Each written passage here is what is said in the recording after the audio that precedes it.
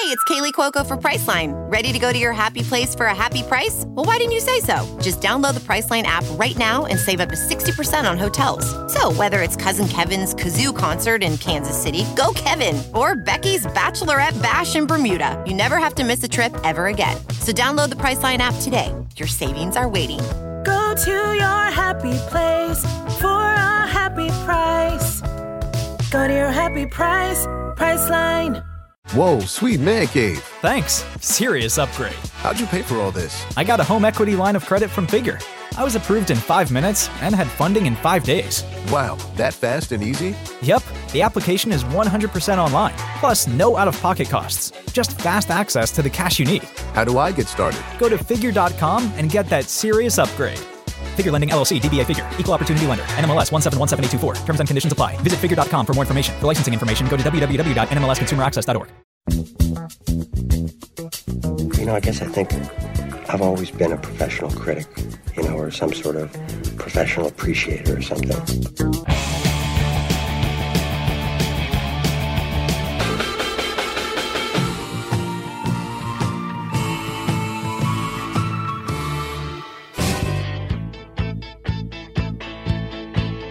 Now, this is serious business here, man. Putting on a great show is the most important thing you can do. One great rock show can change the world. Thanks to people like Donna Summer and Robin Gibb, disco is more than just the music of white polyester suits and the hustle. I'm Greg Cott of the Chicago Tribune. And I'm Jim DeRogatis from WBEZ and Columbia College. Today, we give disco its due. And we'll review the much-buzzed new albums by Beach House and Outkast protege Killer Mike. That's all coming up on Sound Opinions.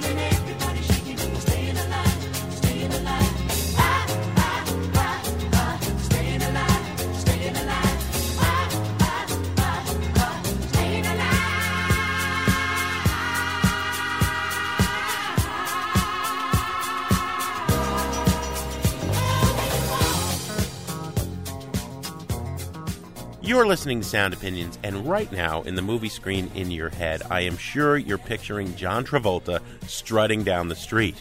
That, of course, is Staying Alive from the now 35-year-old classic Saturday Night Fever, a song written and performed by the Bee Gees. Bee Gees member Robin Gibb died on May 20th at age 62 after a long battle with cancer. This announcement came just days after we learned about the death of another disco pioneer, Donna Summer. Greg, I think this gives us a great opportunity to look back at our disco genre dissection, to talk about why this most maligned of musical genres really deserves a lot more respect. But first, we have to talk about the passing of these two artists.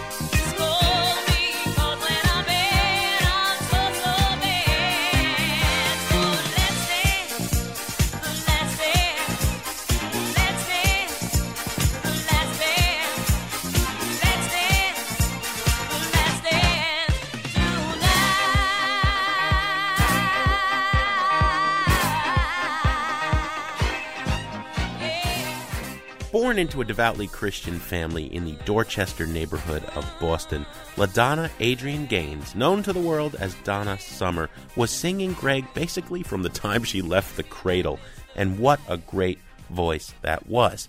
Now, Donna Summer unequivocally was the queen of disco. 5 Grammy Awards, 4 consecutive #1 singles on the Billboard album chart within 1 year, and 3 consecutive double concept albums reaching number 1 on the Billboard charts. Those are the numbers. For millions and millions of fans, she epitomized disco, and many people, sadly, consigned her to the resale shops after disco ended, along with all of those leisure suits.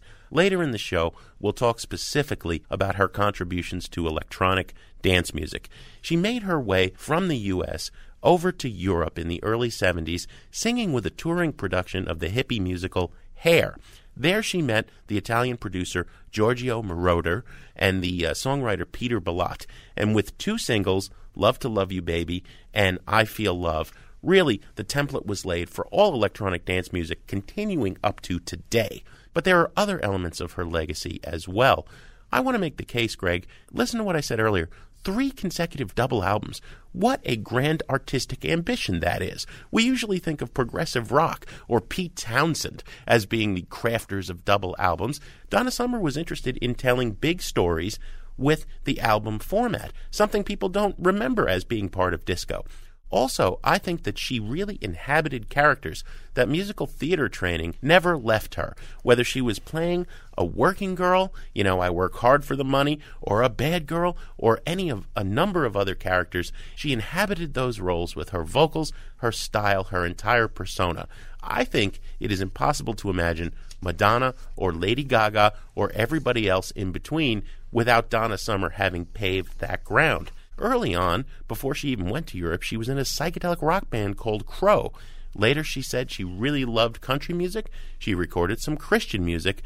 We always think of funk and R&B as being the roots of disco, but she said, I love all music, and she could apply that wonderful voice pretty much to every style. She made albums throughout the 80s, throughout the 90s, and as recently as 2008, although they never sold what she had done earlier. But I think those 2 big contributions to electronic music and to the idea of a sort of theatricality, a female flamboyant frontwoman who was, as she told Ebony magazine, more than just sex, sex, sex, I think those are the legacies that live on.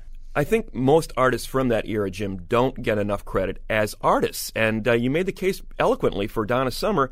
I think the same is true for Robin Gibb, who died at age 62 a few days ago. He also is heavily associated with his group, the Bee Gees, with the disco era. The Bee Gees sold 200 million records. Not all of them were copies of Saturday Night Fever, which was the record they are most associated with. They are the group that defined the disco era for many people who discovered disco in the late 70s through that John Travolta movie. But they were much more than that. As I said, 200 million records sold, a hit in 5 different decades. Not many groups can say they did that. I think, like Donna Summer, the Bee Gees brought an element of art and songwriting chops to disco that maybe people don't give them enough credit for bringing. Robin Gibb was one of 2 main lead vocalists in the Bee Gees, along with his brother Barry. Barry was the guy with the high falsetto parts. Robin had more of the vibrato tone in his voice, and you could tell them apart on the records. Robin would sing a lot of the ballad-type material. Barry was singing some of the up-tempo disco tracks. But they had different phases in this group. The disco era was a big one. When you mentioned the word disco to the Bee Gees, they kind of looked at you and said, we really thought of it more as blue-eyed soul. We were coming out of a soul and R&B tradition, emulating these artists from America that we loved from the 60s and early 70s and doing our own take on it. So when they started hooking up with Arif Mardin in the 70s to make these soul records, they dovetailed nicely with this new sound called disco. But it wasn't their intention to be disco artists because they always viewed themselves more as songwriters.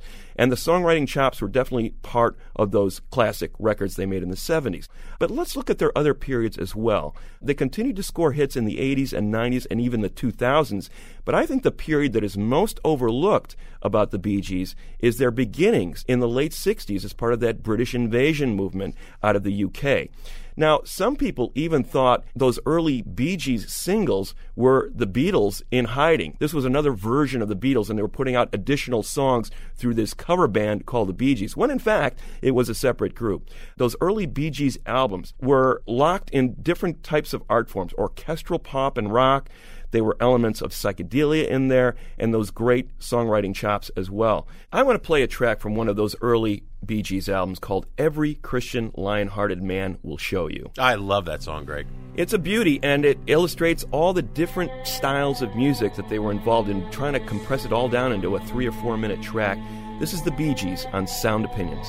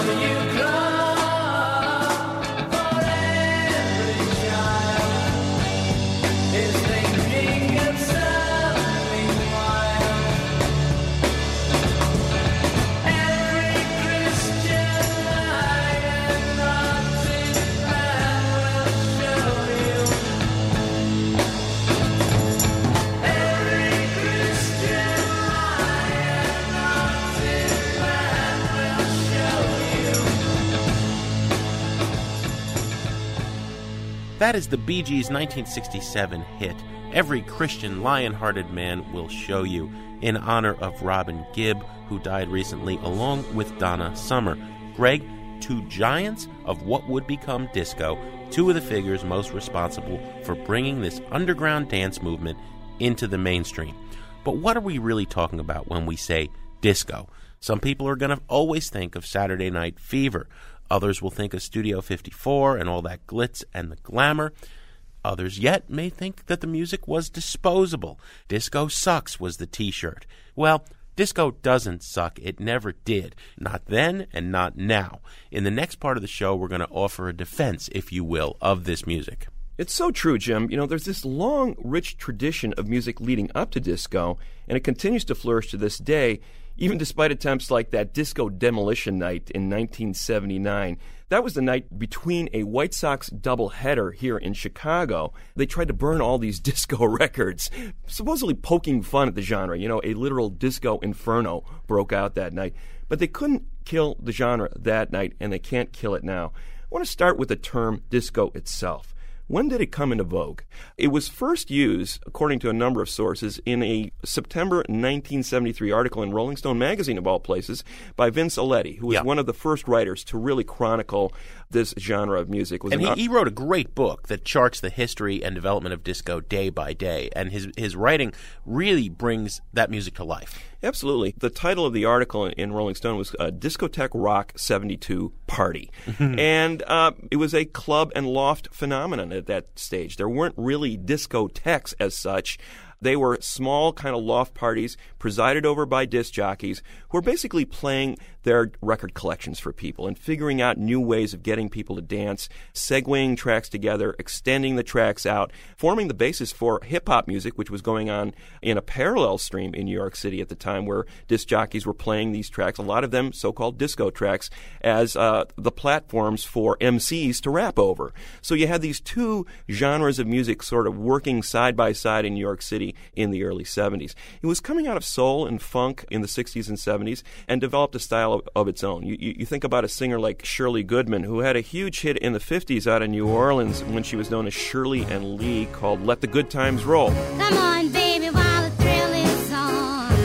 Come on, baby, let's have some fun. Come on, baby, let the good time roll. Roll all night long.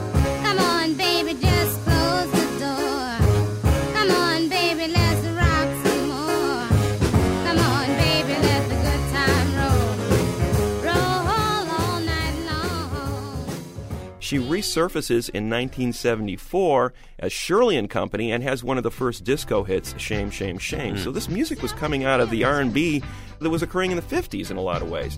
So just listen to me, baby. Can't stop me now. Hear what I say. My feet want to move, so get out my way. I'm gonna have my say. I'm going to every discotheque. I'm gonna dance, dance, dance, ooh, till the break of day. I say shame, shame, shame. Shame on you if you can't dance too. I said shame, shame, shame, shame, shame, shame, shame, shame on you if you can't dance too. What was happening and what sort of turned it into a genre were a couple of things.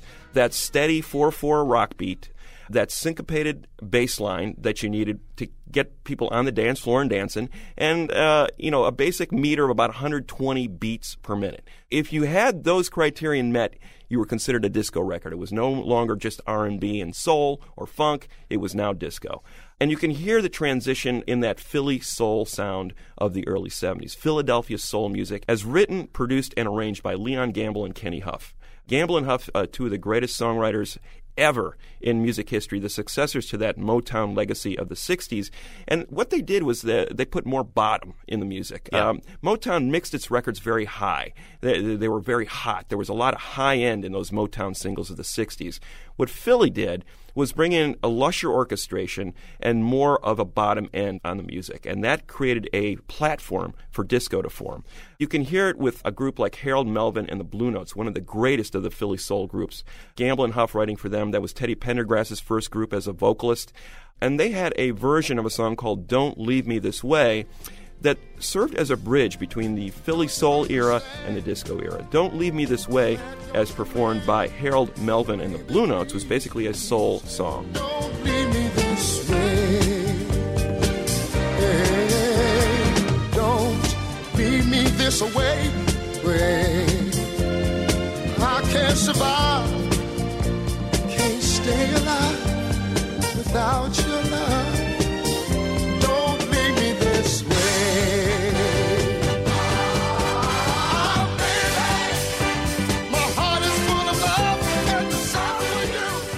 A year later, a woman by the name of Thelma Houston, recording for the Motown label, turned it into a disco song.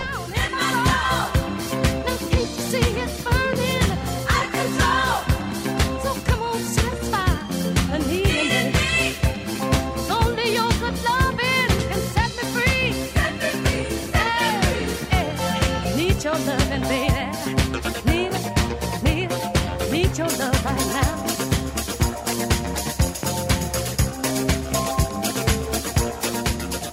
You hear disco starting to become a style. By the mid-'70s, the style had been formed, but it hadn't ascended to mass popularity yet. It hadn't become a trend. Saturday Night Fever was still 2 years off. So you had this very exciting art form taking place and spreading out from New York and getting all over the country.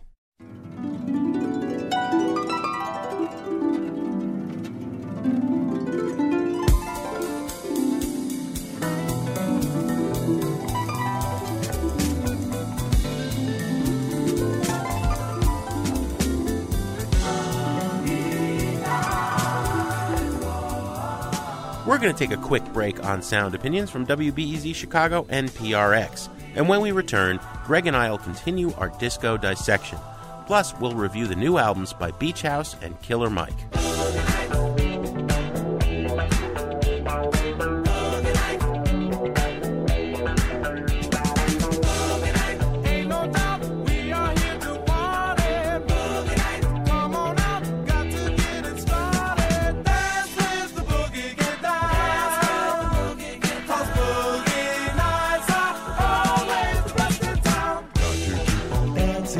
Keep on dancing.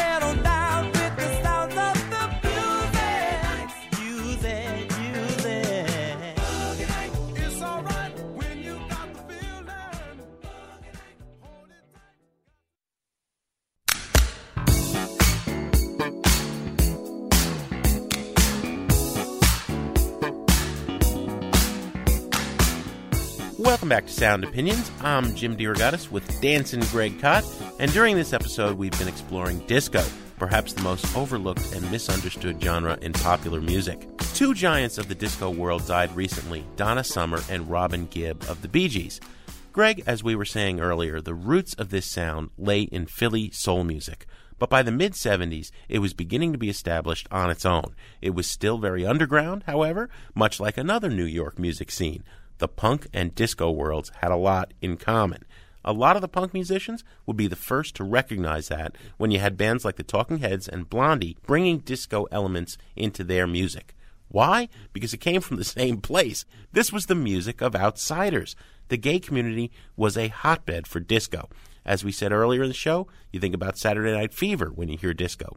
But when that movie came out in 1977, disco already was in the mainstream, and a lot of people would say it had already sold out. You have to go back to those gay clubs to find out where it really started, with people like Sylvester. This guy, Sylvester James, the first drag queen superstar in popular culture. He was a child gospel star, moved to San Francisco, tried to make it as a soul singer, tried to make it as a rocker, actually made 2 rock albums. He didn't fit. He didn't fit anywhere, and it wasn't only because he wore dresses and sang in such a high voice. He just didn't fit in the culture until he discovered disco and began to strike out on his own. And, you know, you can hear the joy of someone who's been shunned by society and never really fit in anywhere, didn't really have an identity, in a song like his real breakthrough hit, You Make Me Feel Mighty Real. You know, what does he say again and again and again? I feel real, I feel real, I feel real.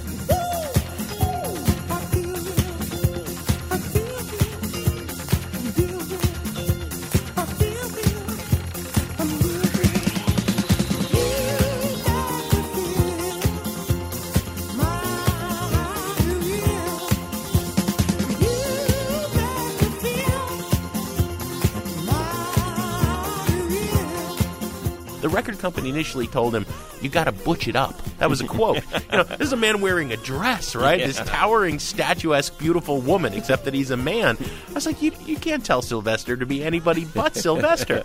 And I think that was an essential joy in the early disco sound. You also hear it in Gloria Gaynor. This woman, Gloria Fowles, is born in Newark, New Jersey. She doesn't really fit in anywhere. She also came from the church. It's amazing how many gospel singers became disco superstars. I Will Survive is one of those songs we've heard a quadrillion times.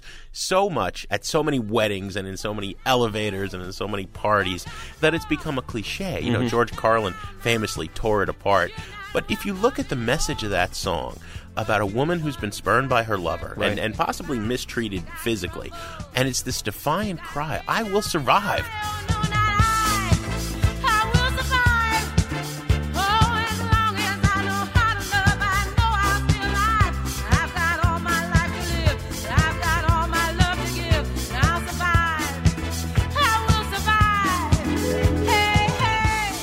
You're not going to put me down. And that became the rallying cry for people who didn't fit in anywhere, who didn't have money, who didn't have privilege.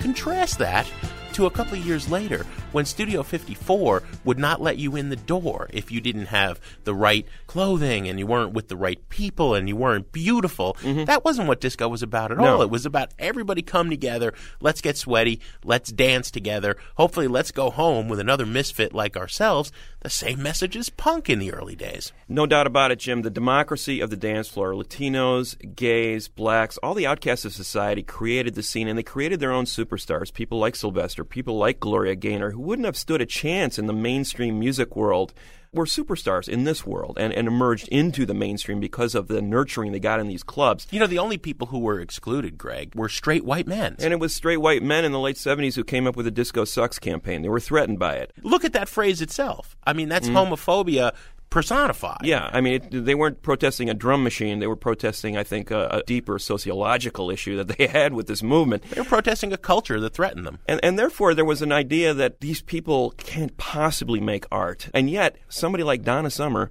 was making concept albums in the 70s. I think she was one of the true superstars of this movement who transcended disco, was making great records with Giorgio Moroder, and basically reinvented the sound. Because remember, a lot of these early disco records that we've been playing were forged with live instrumentation, great studio bands, meticulous production, great attention to sonic detail. They were made the same way that Phil Spector made his Wall of Sound recordings. When you listen to something like Barry White's Love Unlimited Orchestra, he's got 50 pieces.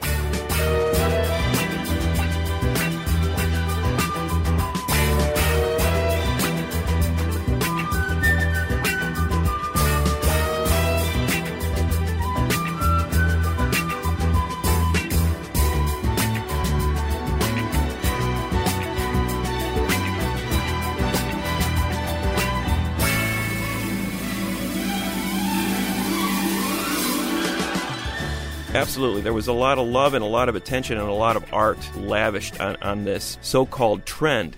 But I think Summer hit the apex of it with I Feel Love, that 1977 single. You didn't think I was going to be able to do it, but I'm going to bring Brian Eno into this. Because the story goes... Yes, I knew you were going to do it. The story goes that in the middle of the night, he was making a record with David Bowie in Berlin, and Eno came running into the studio and said to Bowie, I have just heard the sound of the future. And the record he put on was I Feel Love by Donna Summer. Now, Summer, again, had come from gospel, found her way over to Europe, where she was touring with a version of the hippie musical Hair, and links up with this producer and songwriter, Giorgio Moroder. He was actually part of a team with a guy named Peter Bellotte.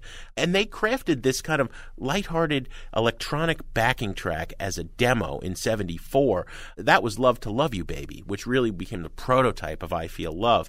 It was the first time you had a backing track entirely constructed of electronic instruments. It was all synthesizer, it was all drum machines, just hadn't been done before, paired with this incredible African-American gospel-trained voice. The story goes that Love to Love You, Baby, Summer actually just improvised the lyrics, which are mostly kind of orgasmic moans, in the studio while lying on her back, staring up at the microphone. With I Feel Love, they kicked it into even higher gear.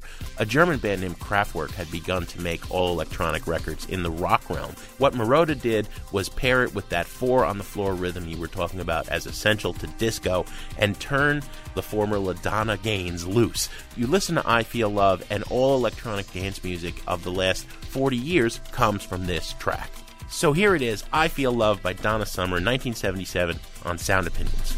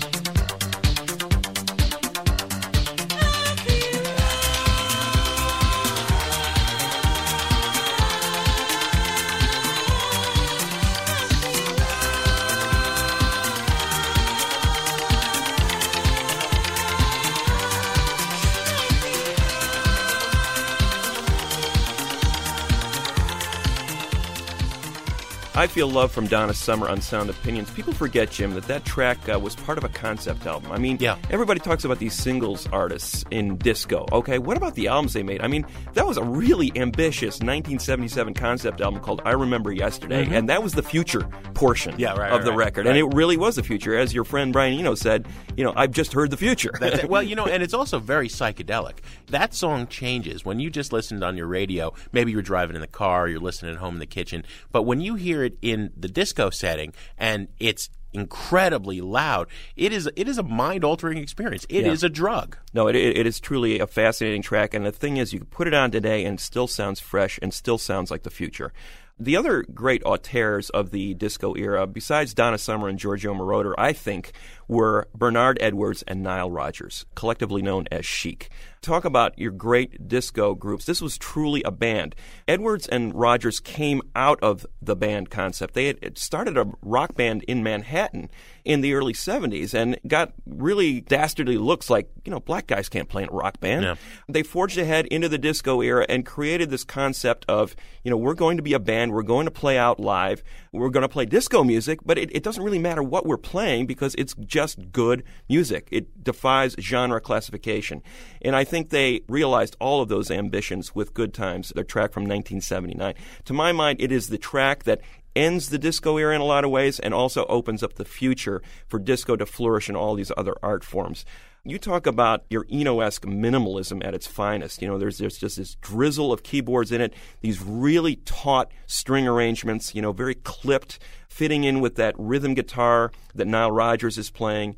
And above all, Bernard Edwards' bass line to end all disco bass lines as far as I'm concerned.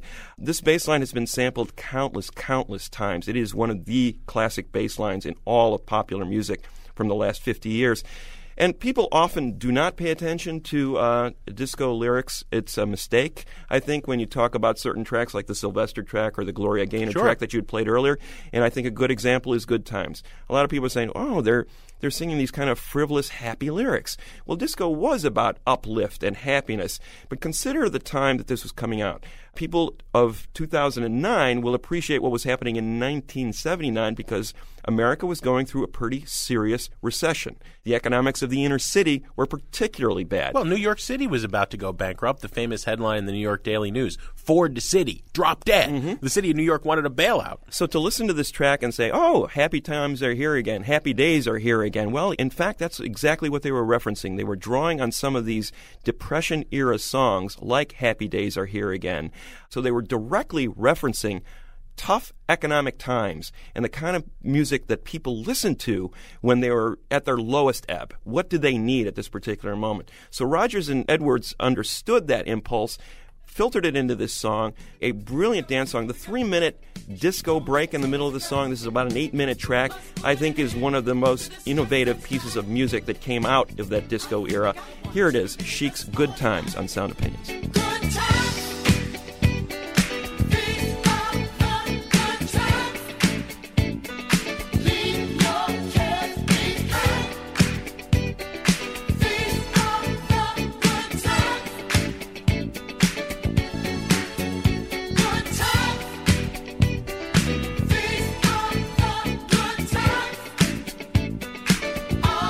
Stay the night. These are the good times.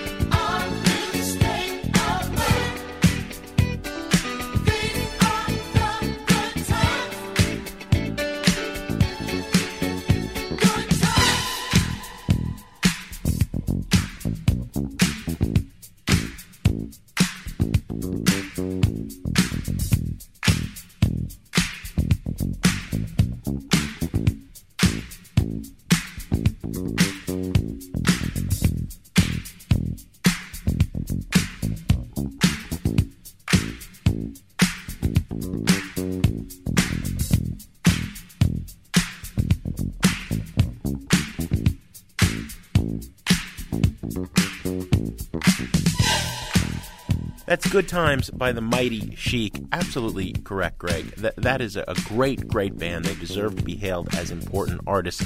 One of the things that people get hung up on when they look back at disco is they're not thinking about Chic and Gloria Gaynor and Donna Summer. They're thinking about the Rolling Stones doing Miss You and Barry Manilow doing Copacabana and Anne Margaret and Kiss and Barbara Streisand and Dolly Parton. They all put out disco records. You know, it was like that was what was selling, so everybody put it on. You have to separate that from the actual artistic leaps that the music was making. No doubt about it, Jim. Edwards and Rogers were hailed as geniuses. They were adapted by a number of rock bands, for better or worse. And some of them, worked out really well. They worked on David Bowie's Let's Dance, Madonna's Like a Virgin, Duran Duran's Notorious, INXS's Original Sin. These are tracks that took the disco sound into the 80s and sort of reconfigured it into rock music. But you also consider this song in particular, Good Times, was the launching pad for hip-hop. Sugar Hill Gang's Rapper's Delight was based on this bass line. Curtis Blow's The Breaks was based on this song. Blondie's Rapture, one of the big new wave hits, was based on this bass line. Queen's Another One Bites the Dust was based on this bass line. You could go on and on and on about how this song has continued to live on. So disco, although the genre itself may be dead, the idea of dance music and this sound that we talked about in Donna Summer's I Feel Love and Chic's Good Times continues to influence the popular music of today.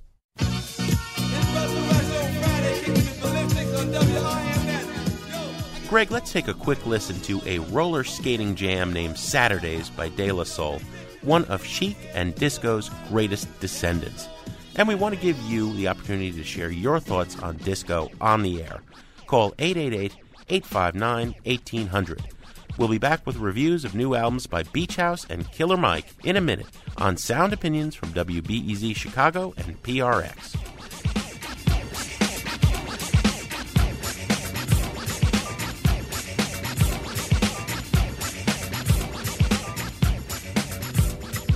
Girl meets boy on Thursday night. Boy was high, girl fly like kite. They hold hands until next day. Boy then let's go hit his way. Boy rolls blunt back to his boys. Every gym brings bad boy joy. Boy thinks of that big fat fat. Big black fat, love big black fat. Girl calls boy to stand him up on Saturday. Saturday is the Saturday, it's a Saturday, it's a Saturday. Saturday is the Saturday, Saturday is the Saturday.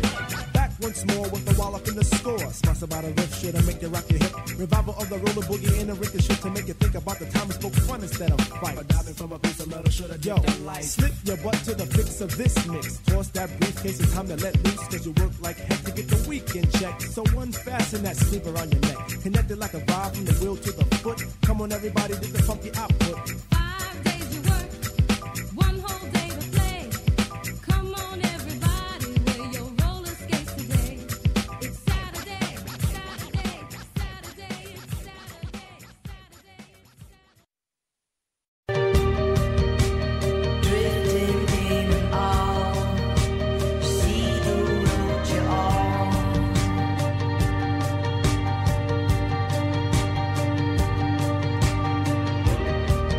It can roll down your cheek, say just what you need, and in between, it's never as it seems. Help me to make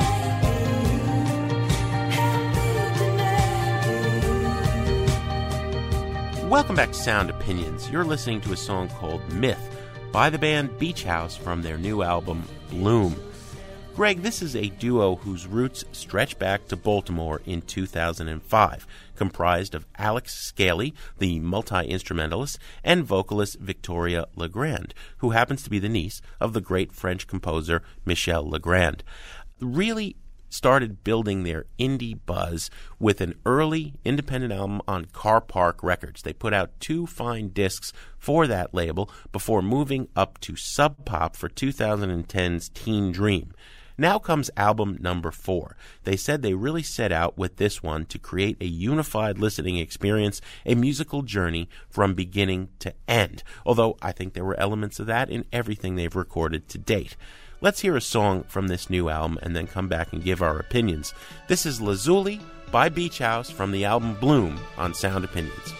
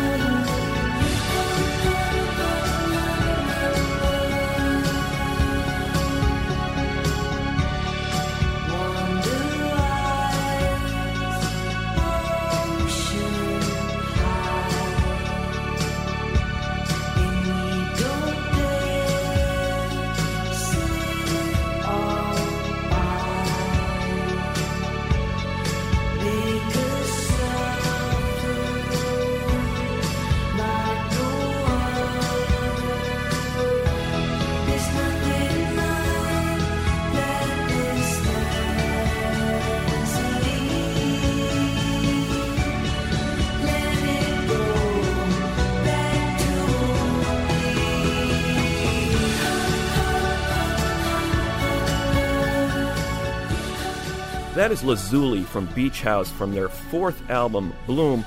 Jim, you mentioned that they started to turn the corner a little bit with their previous album, 2010, Teen Dream. That's when they started working with this producer, Chris Cody. And he did give them that epic widescreen sound I think they were looking for and didn't quite get to on their first couple of records. But the sound has basically been the same. On album number 4, they're still... The same elements are there, that sort of shimmering sense of keyboards, those slide guitars kind of in the background. The drums are very muted. They're kind of in the background as well. You've got Victoria Legrand's sort of disembodied voice floating over the top. She's very deadpan. It's very beautiful, but very deadpan. And then just layers and layers of these wordless backing harmonies. So that's the sound. And you can draw arrows straight back to their reference points. You know, anybody who was around buying 4AD records in the 80s is going to recognize this sound, and they're going to love it. When you hear a song like Lazuli, you kind of want to swoon a little bit because it's such a beautiful sound. But I get the sense that we've been here before because we have. I don't think the songwriting has really grown up all that much. I think the sound is beautiful for what it is, but I think they're sort of staying in place. It's like they're afraid to sort of venture beyond the breakthroughs they made on Teen Dream. So I don't hear a lot of growth here. I think especially in the middle part of this record, after that initial burst of 3 or 4 songs, which are just beautiful, it really starts to sag and start a little samey sounding, like the songwriting really hasn't caught up with the sound yet. So as much as I love the sound, I'm not sure the songs are all there on this record. So I'm going to have to give it a burn it rating. Wow, I'm surprised to hear you say that, Greg. I think of Beach House very much in terms of something that the folks in Stereo Lab said to me a couple of years ago, that their music was one giant iceberg, and they just went up to it and chipped off an ice cube at a time, right? It was all the same. They just gave you little bits and pieces. You valiantly made it through your entire review without mentioning either Cocteau Twins or Nico, the original singer for the Velvet Underground. Listen, everybody, even hipsters, need, like, make-out music or chill-out music. It's not as good as the Cocteau Twins, but, you know, hey, it's nice to have in the collection for those occasions when you need something a little quieter. I don't ever want to see Beach House live. You know, I've seen them a couple of times in those big outdoor festival settings. It's a dreadful experience. This is music for headphones or to listen to on the couch with your loved one. I think I prefer this album, Bloom, better than Teen Dream, but it really is one sound. If you want to own one Beach House album, this is the one, and after that, just buy the Cocteau Twins box set. I guess that adds up to a half-hearted buy it for Beach House. You are witnessing elegance in the form of a black elephant. Okay. terraces? Will I die slain like my king by a terrorist? Will my woman be Coretta, take my name and cherish it? Or will she Jackie O, drop the Kennedy, remarry it? My sister say it's necessary on some Cleopatra. My grandmama said nope, never, that is sacrilege. Tend to agree because the thought is so disparaging. The Lord give a load, you got to carry it like Mary did. That's why I'm giving honor to all these baby mamas. It takes a woman's womb to make a Christ or Dalai Lama. The world might take that child, turn that child into a monster. The Lord will take a monster and fashion him a saint. I present you Malcolm X for those who saying that he can't. That is Killer Mike with a track called Untitled from his new album, Rap Music. Michael Render, a.k.a. Killer Mike, has been a protege of that Outkast group out of the South, Atlanta specifically. He debuted with a cameo vocal on Outkast's 2000 album, Stankonia, one of the best albums of that year, and he's continued to pop up on various Outkast projects since then. He was in that Outkast movie and soundtrack, Idlewild. He was on Big Boy's Speaker Box album in 2003. Meanwhile, he developed his own solo career starting in 2003 with an album called Monster. It was a top 10 album, actually, and it did yield a fairly good-sized hip-hop hit in Adidas. Now, since then, he's gone indie, self-released 4 albums, hugely respected in the hip-hop underground, but not a lot of mainstream support. Now he's on album number 6. He's teamed up with LP, a great East Coast producer and MC, to produce this particular album. It's called Rap Music. Let's play a track from it before we review it. It's the title track from Rap Music by Killer Mike on Sound Opinions.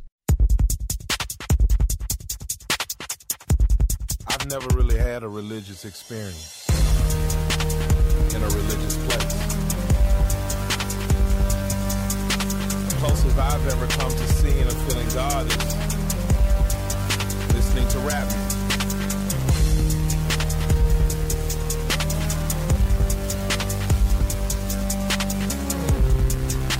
Rap music is my religion. Amen. What I say might save a life. What I speak might save the street. I ain't got no instruments, but I got my hands and feet. Hands on clap and feet on tap. LB beats to make that slap. And I ride them with my raps. And they all tight as my naps. And my naps is all I got. And it's beautiful evidence skin. And the music in my heart. And the words put in the wind. And the words put in the wind. Coming back like a boomerang. When I take this microphone, pointed at the crowd, they start to sing. This is jazz, this is funk, this is soul, this is gospel, this is sanctified sex, this is player Pentecostal, this is church.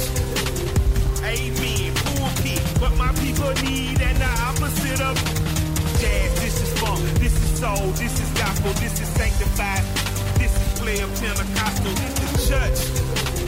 Amen, pulpit, what my people need and the opposite of that Robert Johnson, that Muddy Waters, that James Brown, Augusta Georgia, that Ray Charles, that Stevie Wonder, that Mayfield, that Superfly, that Willie Hutch, and that Mac. This that blues man, that soul man, that Outkast, that Southern playalistic Cadillac. This that Jimi Hendrix, that George Clinton, I feel it in my Aretha Franklin, that Shirley Caesar, Messina Simone, that Sade, that Love's King, that Coltrane, that Love Spring, that Miles Davis, Brew, that said by Play 1, 2. This is jazz, this is funk, this is soul. That is Killer Mike with the title track for his new album, his 6th, Rap Music. Greg, it's an acronym. Rebellious African People is what he means when he says R-A-P Music. Wow, what an album. This is an extraordinary disc. Again, lest I be charged with inconsistency, is this at heart essentially a gangster rap album? Yeah, there's a lot of talk about violence in the streets, there's a lot of unnecessary cussing in the unedited version, but any genre can produce art that rises above the cliches and really stands on its own. As far as I'm concerned, for music about life on the streets, in the ghetto, violent life, you have to go back to the earliest days of Ice Cube with NWA, Straight Outta Compton, or his initial solo albums to get music this powerful.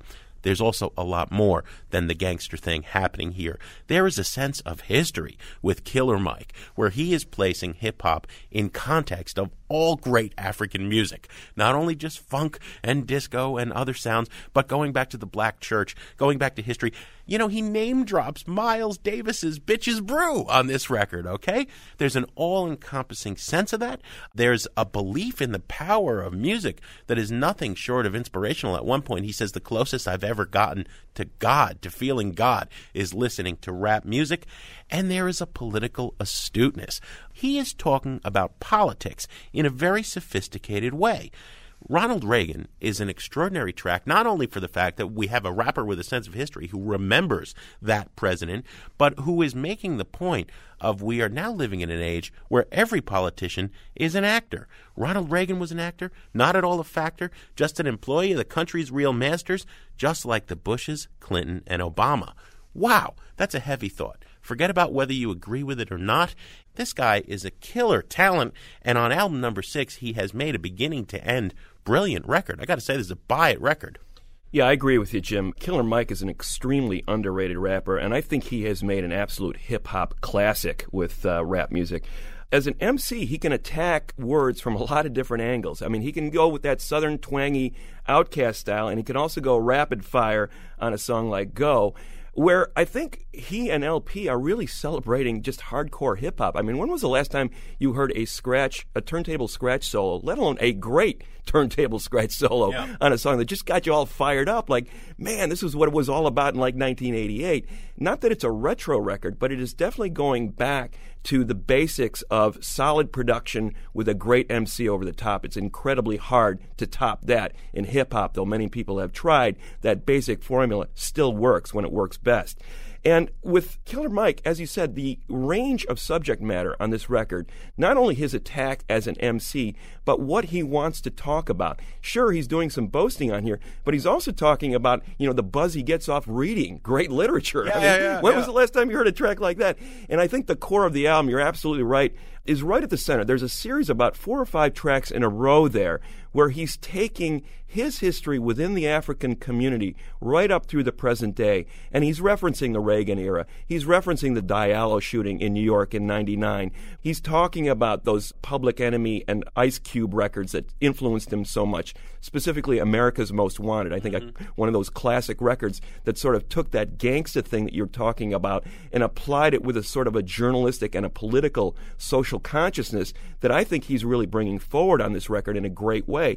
And then ending it with that title song that we played a few minutes ago, where he basically talks about rap music being my savior and transforming me and allowing me to get to this place in my life. How many artists, Jim, can you name that have made their best album on their 6th album? I mean, here's a guy who has really grown, let alone a hip-hop artist. Yeah. I can't think of one right off the top of my head, but I think he's made a masterpiece. Album number 6 from Killer Mike is a masterpiece, rap music, and it's a buy it all the way. So 2 very enthusiastic buy-its for Killer Mike. Greg, what do we have on the show next week? Next week, Jim, we have an in-studio visit from the Screaming Females. Greg, as always, we have some thank yous to say on the way out. Sound Opinions is produced by Jason Saldana and Robin Lynn with the able assistance of Annie Minoff and Michael DeBonis. And our fearless leader, our executive producer, Tori Southside Malatia. He never stopped wearing leisure suits or Kiana shirts.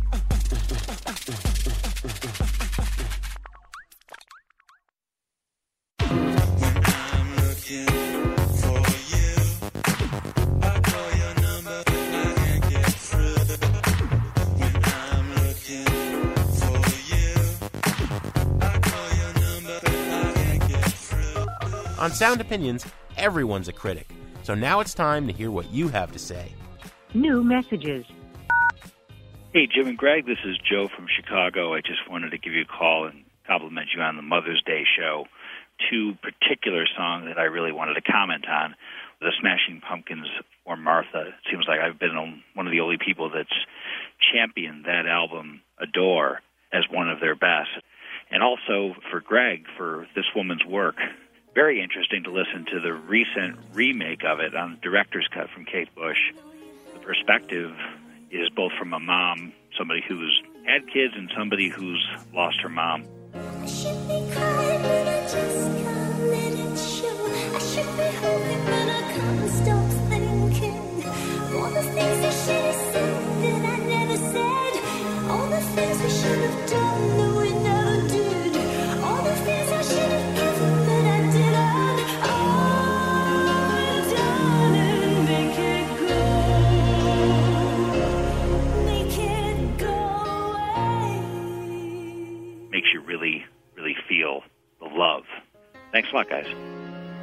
Give me these moments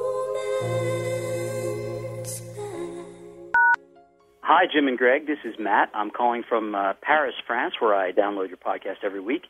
Calling in with my idea for a Mother's Day song.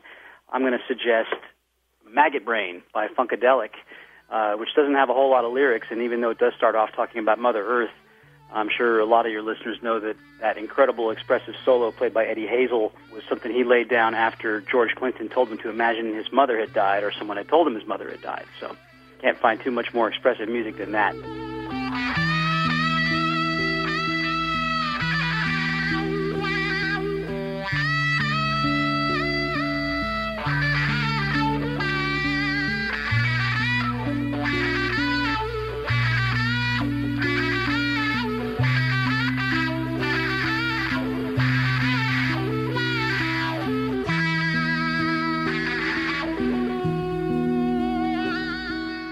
While I'm on the phone with you anyway, let me just say that I was glad to hear the Liz Phair suggestion. A lot of her lyrics are about motherhood, but you guys got to get off her case a little bit.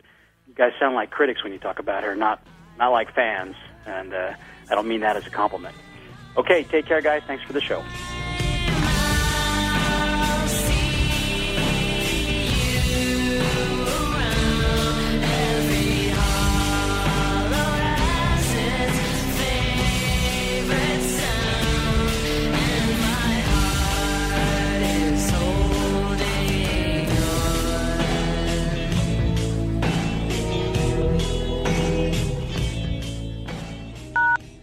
Going, guys. My name is Andrew, and I'm from Arlington, Virginia. I'm just calling to thank Greg for turning me on to the music of Nick Waterhouse. I mentioned him in the South by Southwest recap episode. He came to Washington, D.C. this past week and played in what was pretty much the equivalent of someone's basement, so a tiny crowd, about 50 people or less.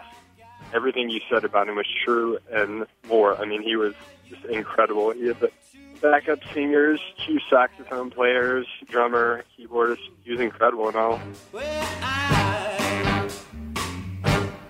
Only give you love until the sun goes down and until the leaves of summer, baby, go on, turn shitty brown.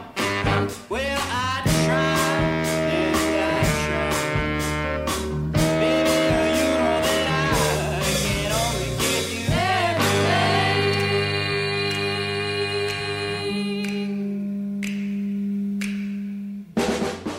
My only drawback of Nick was the fact that he was wearing a short-sleeved dress shirt, and it kind of reminded me of Dwight Schrute. Other than that, it was a great show. Keep up the good work, and I'll talk to you later. No more messages. To give us your opinions on Sound Opinions, call our hotline, 888-859-1800. We'll be back next week with more Sound Opinions, produced by WBEZ Chicago and distributed by PRX.